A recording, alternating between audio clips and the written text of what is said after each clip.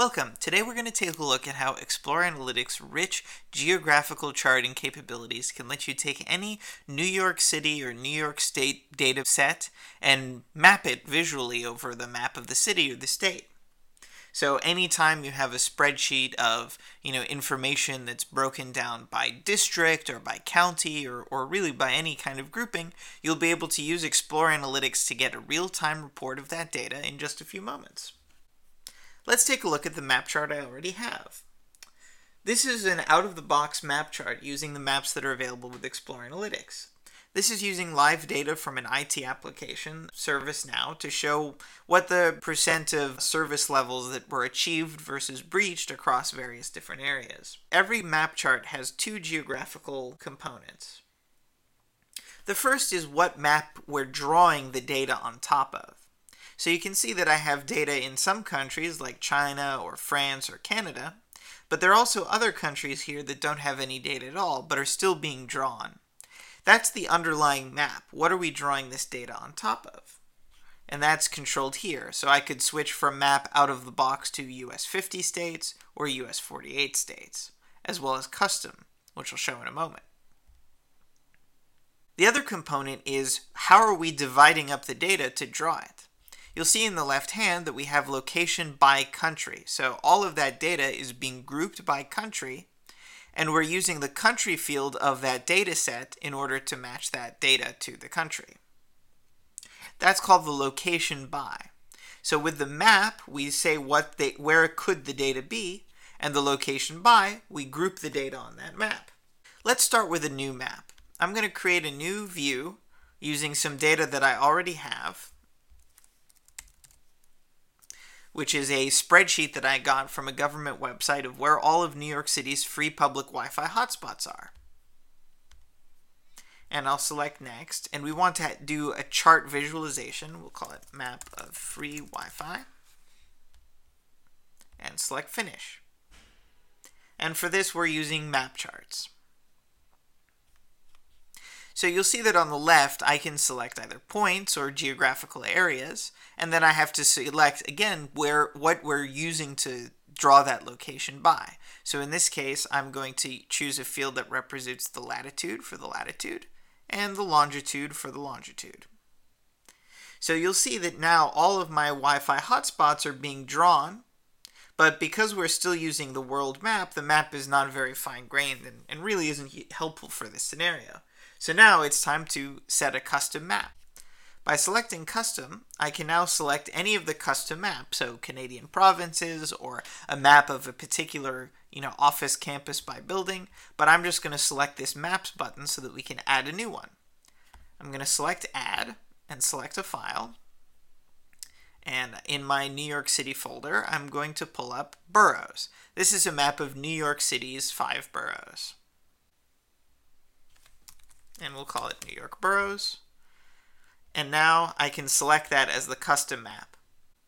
So you'll see now the data is redrawn, and the dots are in basically the same place that they were before, but now the underlying map beneath it is going to be the 5 boroughs of New York: Manhattan, Staten Island, Brooklyn, Queens, and the Bronx. So now, with any set of data I have that's based in New York City, whether I have latitude, longitude, or some other way of deciding that location, I can easily draw it on the New York City map with just a couple seconds, whether that's coming from live data or from a spreadsheet I've uploaded. But in this case, actually seeing each individual Wi-Fi as a dot on this map is maybe not the best way of looking at it. I'm interested in how many Wi-Fi hotspots there are by, let's say, council district. So instead of this location by latitude and longitude, I'd like to group it into areas. And then instead of by country or by state, we want to be able to do it by council district, which again will be custom. And now I can look at those custom maps. Again, I have Canada provinces, I have campus by building, but I don't have city council. So I'm going to select and click add. And from the same folder, I'm going to find my city council districts.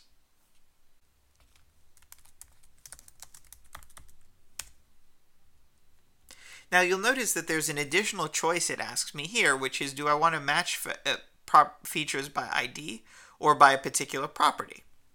The reason is because in some data files, there might be multiple tags that say what shape is. In this case, there's really only one, which is the property called council district. So I can just select property any.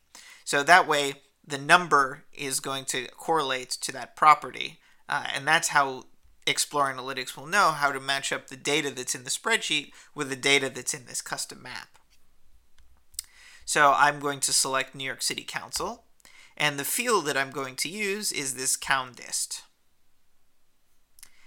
Now again, we want to draw this onto that custom map. So you'll see now that by city council district, I can see how many Wi-Fi hotspots there are. And let me relabel this to say council district, so that it's very easy for users to read.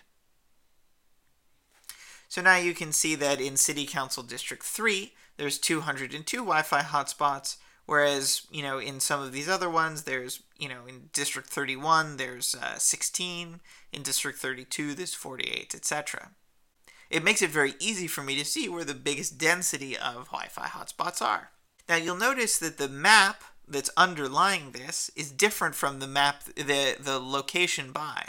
So that's why this line that divides Brooklyn from Queens is extra thick, because both the data and the map are divided there. So the map and the location by don't have to be the same thing. Again, this map could have some things that data isn't drawn onto, so that's why those two are controlled separately. Now, with all of this data, whether it's from a spreadsheet or whether it's connected to a real-time data source, by left-clicking, I can see View Details, and it's actually going to show me the list view of those different Wi-Fi hotspots. So I can see which provider. So you'll notice that there's Link NYC, which is the city's free Wi-Fi, and there's also the public library and the transit wireless. So I can see the different kinds of Wi-Fi hotspots that are available. And I can see any of the other details that's in that data. So now that we've created this map and we've uploaded those custom maps, I can reuse those custom maps on any custom chart. So I'm going to create a new view against another set of data. This is from a database of all of the land and buildings that are owned by the New York City government. It's called IPIS, the Integrated Property Information System. And we're going to do another map called Land Use City of New York.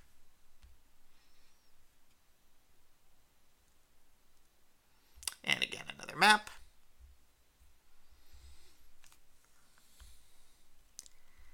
And we're going to select geographical areas by custom, and again we'll use the New York City Council, and we'll use the Council District.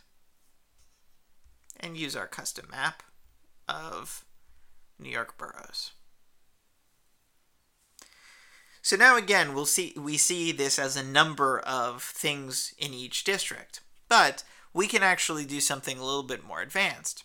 Before, we were just looking at the count of rows, but we actually have the ability to pull together multiple pieces of data or sum up data here.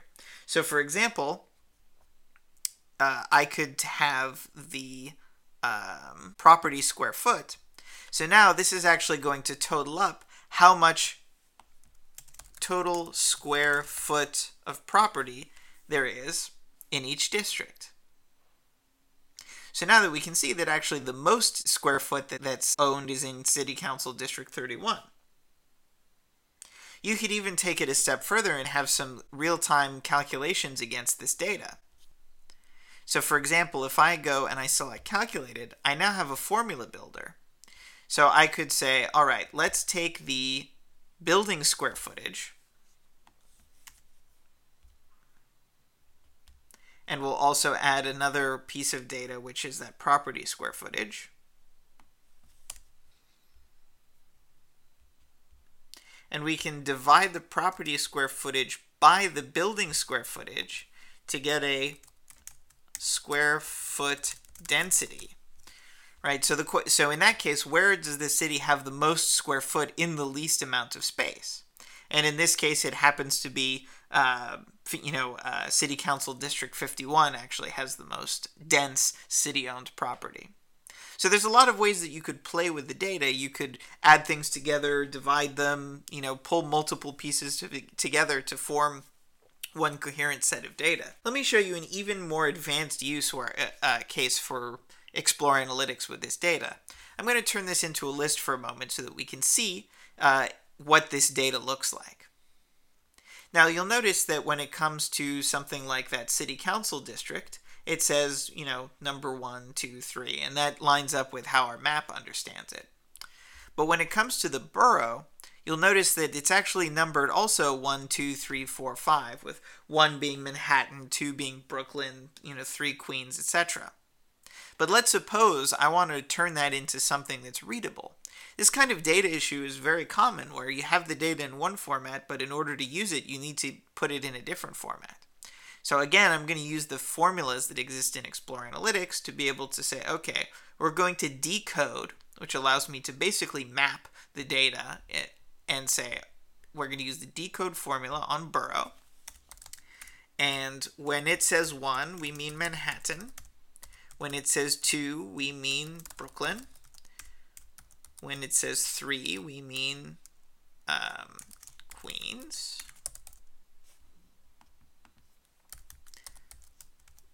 4 is Bronx. And 5 is Staten Island. So now if I pull this borough field to the top, we can see that in real time it's taking that borough flag and turning it into this borough field. And now it's very easy, by going to File and saying Create a Composite View, we're able to create a report that treats our calculated view as if it was a table with that data in it. So I can say land use 2, we'll call this. I'm going to select the New York boroughs, and I'm going to use this calculated borough field on our boroughs map. And again, now I can see how many properties there are in each borough. So with just a couple clicks and kind of an Excel-style formula, I'm very easily able to turn my data into the format that I need to use it in order to present that data. The key of this is that you can either connect to data in real time if it sits in a MySQL or an Oracle database, or if it's cloud hosted in a place that we can connect to. And rather than having to build these reports again and again, we can show that data in real time. We can have that data be drillable, where a person can get to the data that sits behind this report. We can also publish this. So if I wanted to share this or embed it in a website, I can go. So live, it'll get that data on the fly.